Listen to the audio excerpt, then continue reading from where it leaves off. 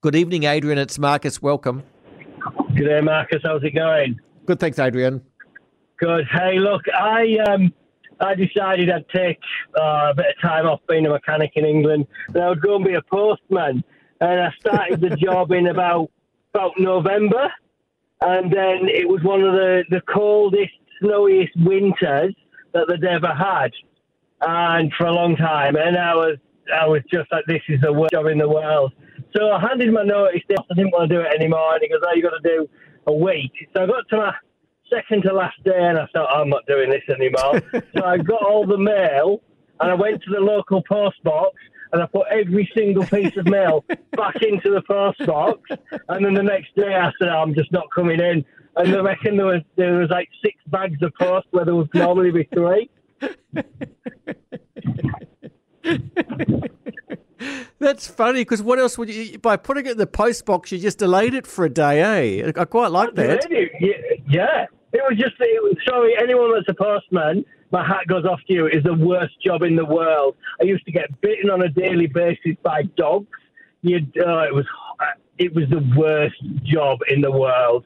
And I have sucked sewage tanks out for people. I've done all sorts, and but it was just horrible.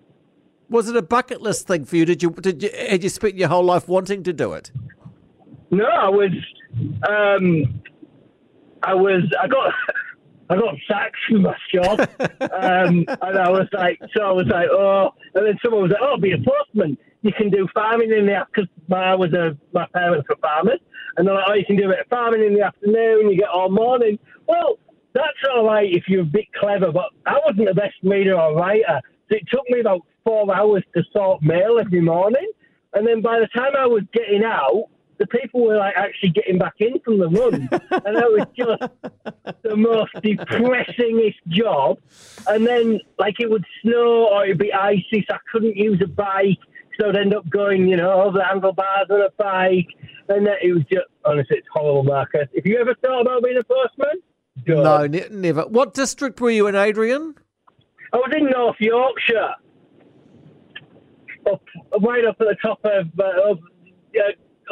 top north of England, and it was just cold and miserable and wet and depressive. Tell us what TV show is there. Is that Last of the Summer Wine, or is that Emmerdale Farm? No, Heartbeat. Oh, okay. Yes, I know. Okay.